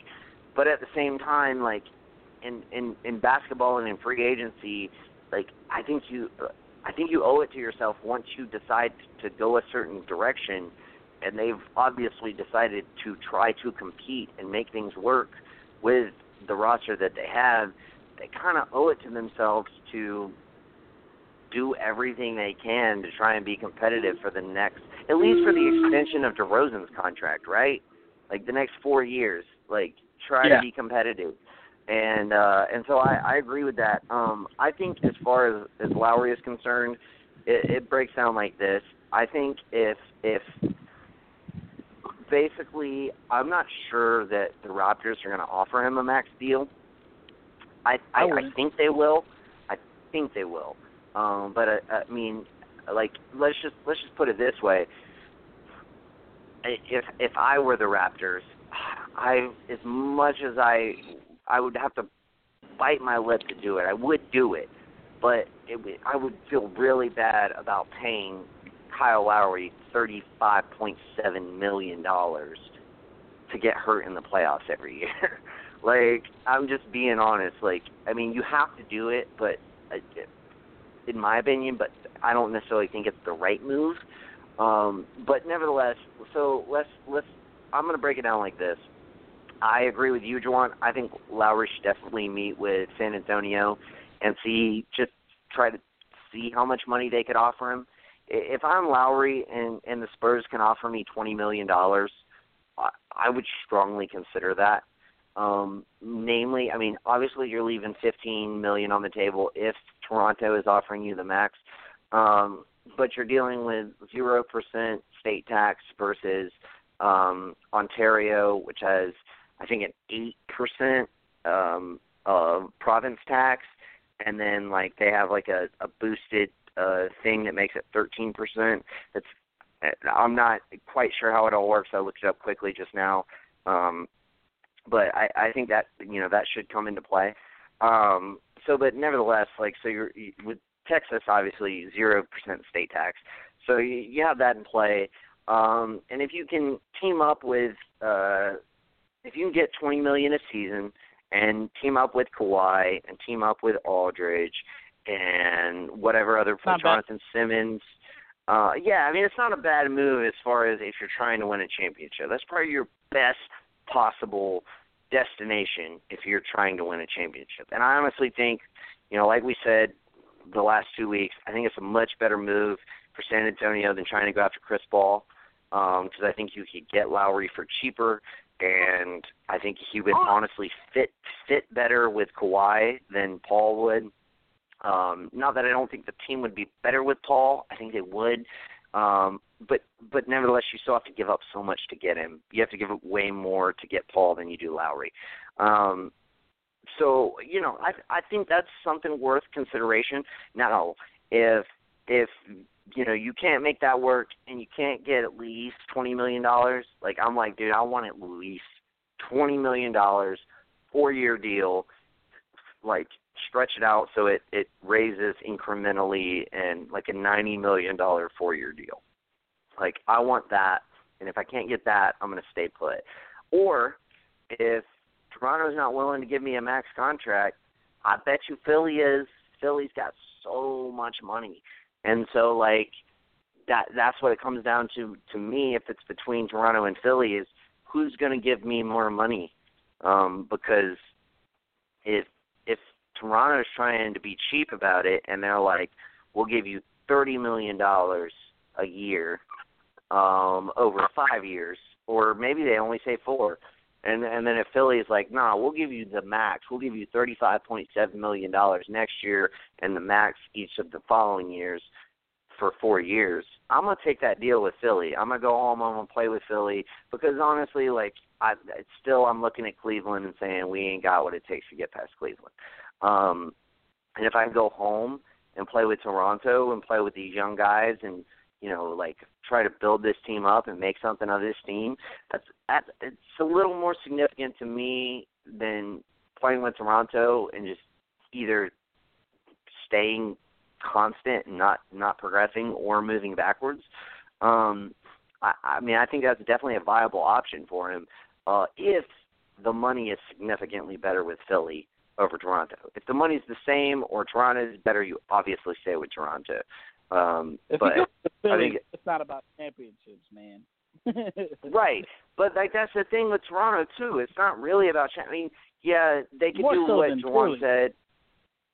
Yeah, more so in Philly. I get that, But like, if you're looking at the metrics of it all, like, put it this way: if I'm Lowry, I'm waiting to see what the team does, see what they do with Ibaka, see what they do with PJ Tucker, see if they bring back all those pieces, and if they do, then like I would be more inclined to sign with them. But let's say like they offer you a $30 million contract and you sign with them, and then they opt not to bring back Ibaka and not to bring back PJ Tucker, and they just sign Patterson. Like, that ain't a. Then you honestly, you got no one to really run the three. Like, because right now they just traded Terrence Ross in order to get Ibaka, and right now they have, PJ Tucker and nobody else to really run the three. I mean, well, no, I'm sorry. They got a Carroll. They got DeMarre Carroll. Yeah. But you got nobody else. But you got nobody else to back him up. And then if you got Patterson and only at the 4, or you got Ibaka only at the 4, and on both, you got nobody to back up at the 4. So you got no depth. And man, I just find that troubling. I just find that concerning. I don't think they're a team that's moving in the direction to win a championship. And so, if it comes down to winning it, put it this way, if it comes down to winning a championship, I'm going to San Antonio. If it comes down to money, I'm going to say Philly and Toronto. Whoever's offering me the most money is who I'm going to sign with. Agreed. I agree with that. I have no doubt. It's like, not bad. No worries, man. All right, well, I want to get into, we got about 30 minutes left. I want to get into our segment, Charity Stripe. I break down an NBA player's charity and try to highlight that. Tonight, I want to break down Russell Westbrook's charity. It's called the Why Not Foundation, and why not? That's what it would be called. But nevertheless, Russell Westbrook, I mean, he's just one of my favorite NBA players. He's a competitor. My all-time favorite NBA player is Allen Iverson. I grew up watching him. Russell Westbrook is the most like Allen Iverson that I've ever seen in the current NBA, and I love the guy. I love his play. I love his heart, and I love that he leaves everything on the floor. But he also doesn't leave everything on the floor because he does so much charitable work. When he's not working with the NBA's various charities, he's got his Why Not Foundation. And this past Christmas, Westbrook teamed up with the Citizens Caring for Children to give back to Oklahoma's 10,000-plus children in foster care. And at this charity event, the Westbrook camp gave away backpacks full of gifts like Jordan brand shoes, clothing, and books, among other things. And that's the kind of shit that's just, man, it's just that's what's up. When you got this kind of position of power and this kind of money, when you can invest back into your community and help 10,000-plus children who are in foster care, who don't have parents, who, are down on their luck, really, and facing situations which, most of us haven't had to face. And it's just, I can never give props to Russell Westbrook enough for how much he does for the OKC community and for how much he does within his organization, within the NBA's organization, and for the Citizens Caring for Children. Props to Russell Westbrook. Russ, if you're listening, you're my man. Fucking awesome. And you're going to be MVP this season, and that is awesome too. So, Russell Westbrook. Yep, props on you. So let's move on. We're going to move to a segment called On the Block. I'm going to throw out some trades. I'm going to throw out some crazy trades. Oh, boy. And I want the two of y'all to dissect them, if you will, and tell me what you think about them. So I'm going to start with your Knicks. So for our listeners, Jawan and Joel are both Knicks fans, and I've been telling them for about 3 weeks that Porzingis is going to be traded, and they're like, you are fucking crazy. You don't know what you're talking about. There ain't no way Phil Jackson would trade Kristaps Porzingis. Ain't no way. But nevertheless, throwing out several different proposals, all of which have been shot down. So I by them. So I don't expect this one to be any different. But without further ado, this is my trade proposal. I'm going to throw out the trade, then I'm going to throw it to you, Joel, and then we're going to throw it to you, Juwan, and then I'll let y'all basically tell me why you think it's stupid, and then I will tell you why you're wrong. So here we go. Celtics-Knicks trade. Celtics, they get Kristaps Porzingis, and the Knicks, they get Isaiah Thomas, Jay Crowder, the Boston 2018 first-round pick, and the Memphis 2019 first-round pick, top 8 protected for 2019, top 6 protected for 2020, and unprotected in 2021. Joel, what do you think about this trade for both teams, the Knicks and the Celtics, and do you think there's any way that Phil Jackson and or Danny Ainge would be willing to do this? I don't like just to start out. I don't want to see Porzingis go anywhere. That's not what I want to see. Obviously, you're a Knicks fan. I get that. Yeah, you have to understand where we're coming from. We don't get good players all the time, and they don't normally stick around. And so we want him to stay as long as possible. So looking at it like that, I don't believe, and I love Porzingis. I don't believe Boston would give up that much because that's a lot for Porzingis. I know, I love the dude. That's a lot. That's like 2 starters and 2 first-round picks. That's ballsy. And you know what? If they come to me, and I don't think Danny Ainge would ever do that move, I would take it. If I'm the Knicks, I would take it, but there's no way I would. There's no way it would happen. I just can't see a scenario where Danny Ainge would give up that much for Porzingis. I mean, it's possible, I guess. I don't think anything's impossible, but holy shit, I take it. I don't want to lose him, but for that, I'd at least consider it. You know what I mean? Yes, and I'm glad that you say that because that is kind of, especially when I'm like trying to angle trades, especially towards somebody of a certain fan base. I maybe try to make the trade a little more favorable than it would be in real life. So that was kind of my goal here. So I do think you're correct. I don't think Danny Ainge would be willing to give up that much to get him. But I do think that he should consider it. I'll get into that in a minute, but first I want to hear what Juwan has to say. Juwan, what do you think about that trade? Would you take it if you were Phil Jackson? Or let's just say, I don't even want to put you in that kind of prism, but if you were in charge of the Knicks, would you take that trade?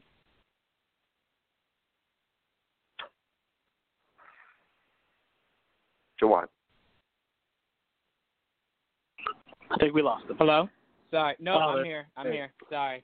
Sorry. Did you hear me? Sorry. I heard you. I had it on mute, so you couldn't hear me, but I was responding the entire time. Gotcha. I forgot I was on mute. So you're saying Isaiah Thomas and draft picks, right?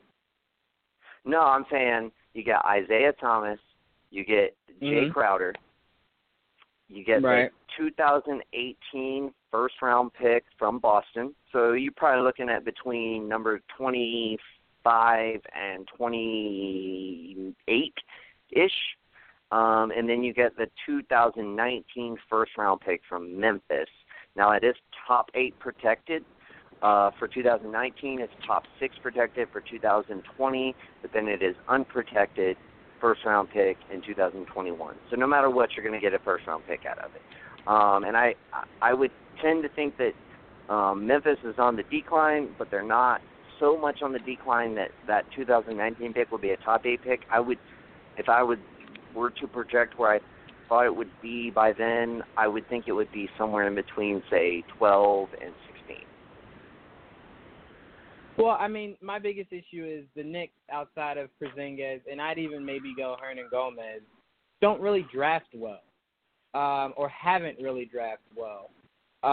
So a pick wouldn't really make me feel that secure about giving away. But you're getting Thomas and Crowder. I understand, but I mean, honestly, getting Isaiah to go with Courtney Lee, to have Crowder, to then go with, I guess, because who we have now is Kuzminskis, or maybe put a Quinn at the 4.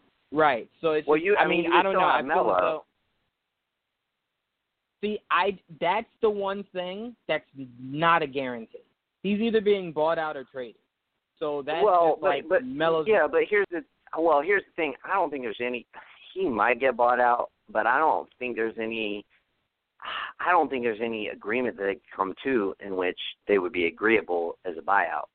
I just don't see that happening. Well, then he's definitely being traded. I think Phil's going to.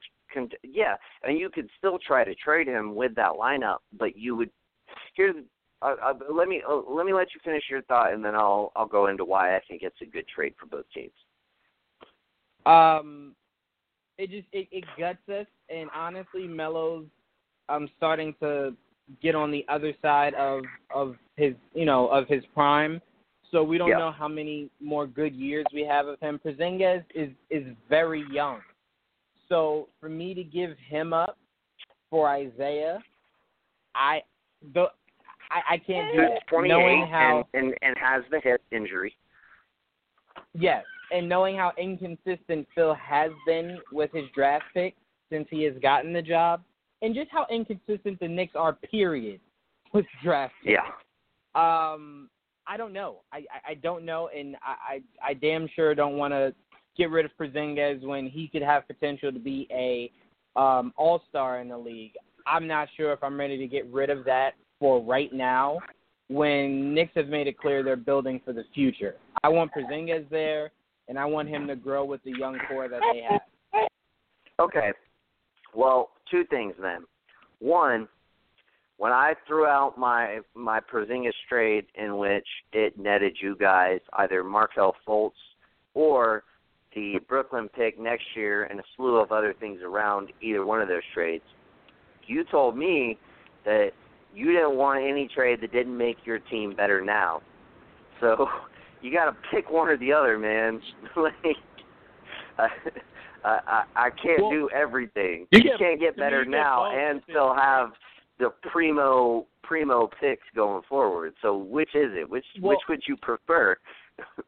Well, no, it's to this thing of like, all right, the ideal situation would be Phil's no longer there. Then I feel more comfortable going either way. I could care less either way they went, whether they were trying to win right now or they were trying to be young. But he's made it clear he wants to build around the young guys.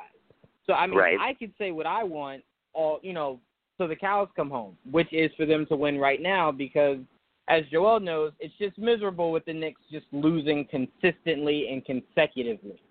So, but he's made it clear his direction is to go young. So when I have changed my response, it's because winning now, obviously, Phil could care less about that. So I'm not going to hold on to that little shred of hope.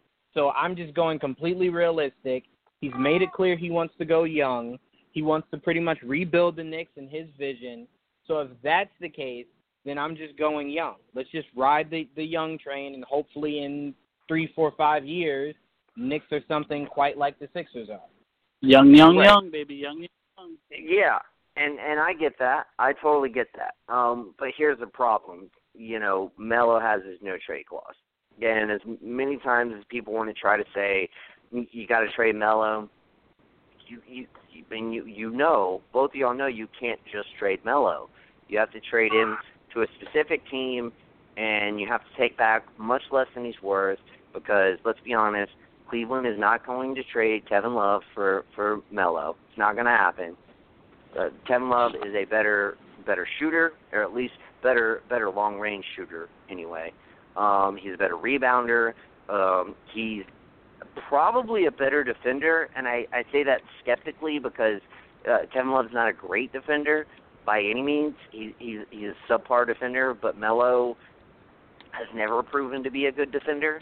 And granted, you can say LeBron gets the best out of people and all that, but nevertheless, also Melo is like 4 or 5 years older than Kevin Love, or 3 or 4 years. I can't remember exactly. I think Love is 28. I think Melo is 31, 32. So like 3 or 4 years. And Melo also by trading Kevin Love for Melo, you're taking on about $7 to $8 million more in cap room because I think Kevin Love's contract next year is about $21-22 million. It's more than Melo. Yeah, Melo's is about $26 million, but Melo has in his contract that he has a 15% kicker, so that if he gets traded, his salary gets boosted by 15% with whatever team that takes him. So, you know, with that in mind, you're paying a lot more for somebody who's not necessarily helping your team, you know, be that much better. So I don't think there's any chance the Cavaliers trade Kevin Love for him for all of those reasons. And Kevin Love is signed on to 2 more years, and you know, Melo can opt out after 1 year. So I mean, I think all of those reasons is a reason why that's not going to happen. But go ahead, Jawan, before I get into my Celtics-Knicks trade. The biggest thing you have to remember is 2 huge things. LeBron's made it clear he wants to play with either Paul and Melo, or at least one of the 2, because both of them probably are extremely I don't really unlikely. think he's made that clear. Like I don't.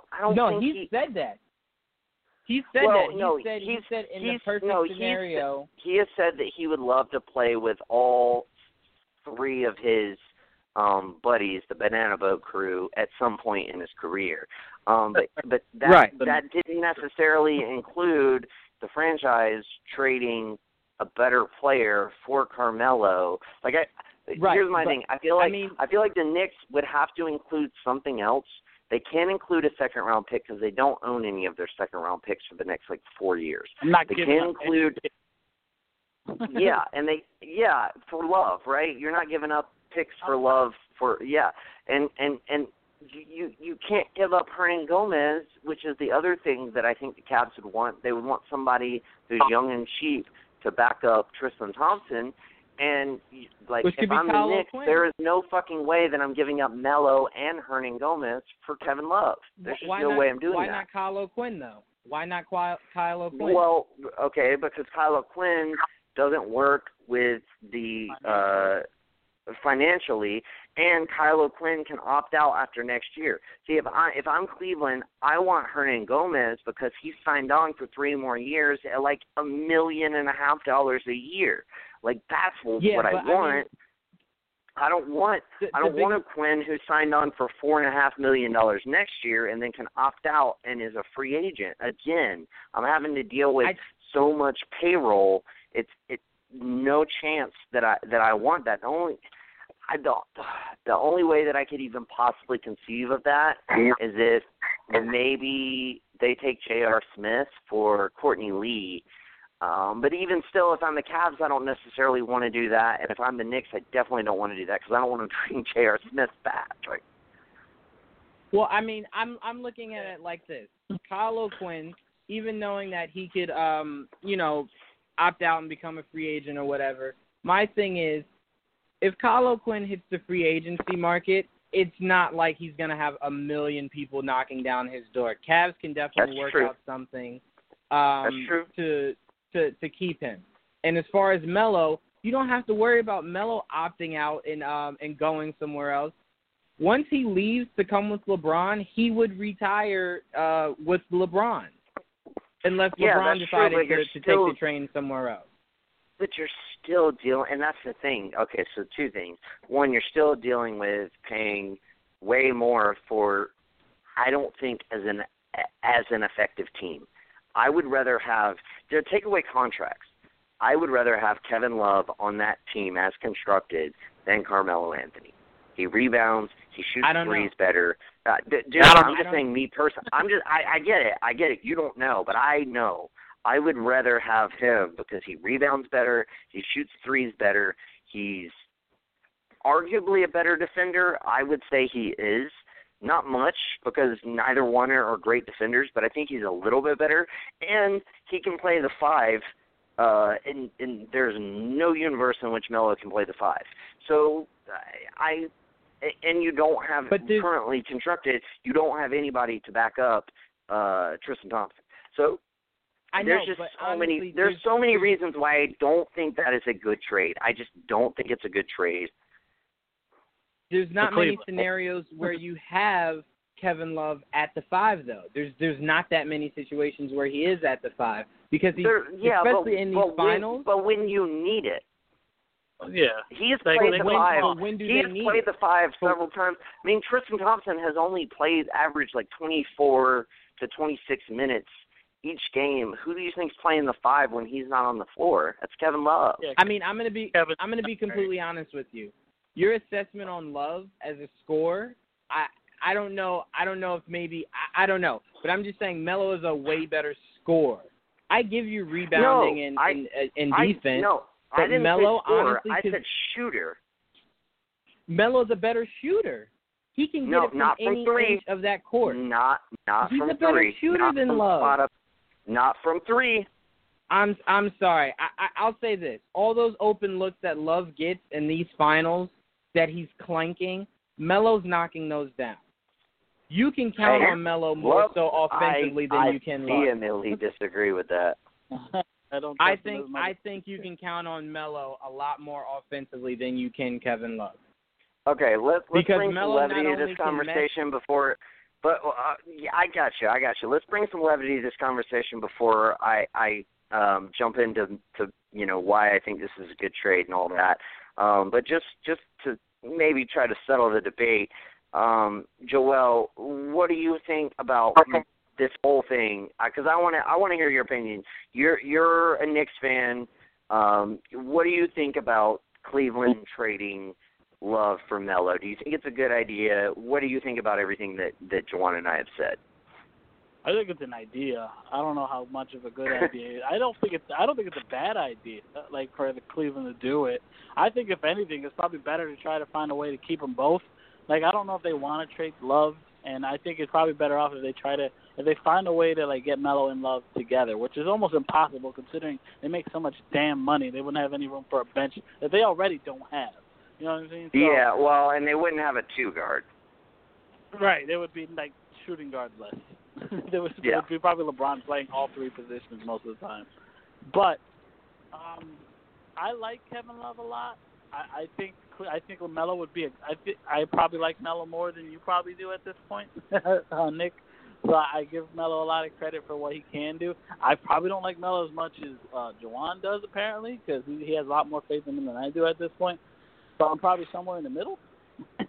Word. I mean, like I think he's good. I think I don't think he's at this point better than Kevin Love, but at certain aspects I think he is.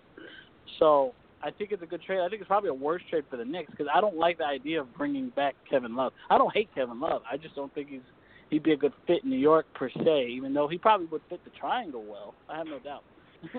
Well, and here's my thing. If you make that trade, you're aiming to trade Kevin Love for assets, like right. That's what you're trying to do. So I mean, maybe because I do think Kevin Love is more tradable right now than Carmelo Anthony, given where his contract is, given how long it is, given what the amount it is, and given what the NBA wants in a power forward nowadays. They want somebody who can spread the floor, who can rebound when need be, can make threes. I will say this, though, Juwan, the discrepancy between their three-point shooting is not quite as much as I thought it was. I just pulled it up last year. I'm looking at their three-point shooting right now. Carmelo Anthony shot 37.3% from three. And Kevin Love actually shot 35.9% from three. So I'm going to have to go ahead and man up and tell you I was wrong. According to the statistics, according to the figures, I'm sorry, that's the other way around. I'm sorry. Melo shot 35.9% and Kevin Love shot 37.3%. But nevertheless, that's still a lot closer than I thought it would be. 35.9 and 37. Like, you're talking 36 versus 37%. That ain't that much. I thought it was more. So, you know, if you're getting Melo more open looks from the corner three, maybe he does knock those down. You know, who's I think to he'll say? play better in Cleveland. Yeah, I think playing with better players, he would definitely play better. We got about 5 minutes left, so let me just delve into why I think this is a good trade, and then we'll wrap up the show for tonight. One, I agree with you, Joel. I don't think Danny Ainge would make this trade, but I think he should, and this is why. And I think this should be a post-draft trade if you can convince Gordon Hayward to sign. So I think it's given those two scenarios. If you can convince Gordon Hayward to sign for a max contract, then I would go to the Knicks. And I would say, we'll give you Thomas, Crowder, the Boston, our first-round pick in 2018, and Memphis' first-round pick in 2019 for Porzingis. If I'm the Knicks, you're immediately a playoff team. Like, and I know, like, the goal is always to win a championship, but the Knicks have not been a playoff team in fucking years now. So if you can run Thomas, Lee, Crowder, Anthony, or whoever you can trade Anthony for, and then you kind of take the pressure off yourself because you don't have to trade Anthony at that point. You can just run with him. Because the thing is, right now, you have Anthony and Porzingis who play the same position. You're trying to play two people who benefit best at the four, and you're trying to play them out of position when you play them together. You're either trying to play Porzingis at the 5 and Melo at the 4, or Melo at the 3 and Porzingis at the 4. Either way, you're trying to play your two best players out of position. And then you go with Hernan Gomez at the 5. You have Noah back him up if he can stay healthy. If not, you have O'Quinn.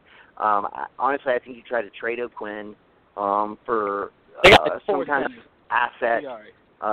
So I would try to trade him for like a 2-guard who's around the same contract because there's no guarantee that you're going to bring back Justin Holiday. He's an unrestricted free agent, so he can leave. I thought he was a restricted free agent, but he's actually not. So that makes me sad. I like that. Yeah, and I really think the Knicks should try to bring him back if they can. But nevertheless, if you have Thomas, Lee, Crowder, Anthony, and Hernan Gomez, that is a playoff team in the East. Any way you cut it, that is a playoff team. Unless injury ensues, that's a playoff team. So not only do you get to be significant this year, you get a playoff team, right? You could still try to trade Melo for whatever best you think you could get for him, but your back's not against the wall to do so. But you get the Boston first-round pick in 18 and the Memphis first-round pick in 19 when you don't have your second-round picks for like the next 4 seasons. Like they're so limited in what they're able to do. They own all their first-round picks, the Knicks. They own all of them. But they are so spread thin with their second-round picks. If you can add those players, get 2 first-round picks out of it over the next 2 years so that you can add those to your current first-round picks, even if, in the worst-case scenario, like let's say you have a good season, you finish number 8, I think that's like about worst-case scenario. I think I would probably project the Knicks with that lineup to finish like 6 or 7. But let's say you finish 8, you make the playoffs, you lose in the first round, you win maybe 1 game. But nevertheless, you get Boston's pick, you get Memphis pick, 18, 19. Even if Thomas and Melo walk, you still got Crowder who you can trade. That's a viable trade piece because his contract is so little, and you would still have him signed on for 2 seasons for 18 and 19. You could trade him, get another kind of asset to try to build with, and you would have multiple first-round picks to go with and to build with, and you would have a viable team in 2017. So that's just my opinion. I think it would be a trade that the Knicks would have to consider. And as far as the Celtics, I think you don't want to give Thomas a max deal. If you can sign Hayward, then you don't need Crowder. And if you give up your 18 pick and the Memphis 19 pick, at least you keep the Brooklyn 18 pick. And then you pair up Porzingis, Jaylen Brown, the Markelle Fultz, and then the 2018 first-round pick. You've got 4 consecutive years of great draft picks to build with. I would totally do that if I was Boston. But nevertheless, it's been a good show. We'll catch you next time. Check in next week with Full Court Press. Thanks, guys. Have a good night. Yeah. Good night. Good night.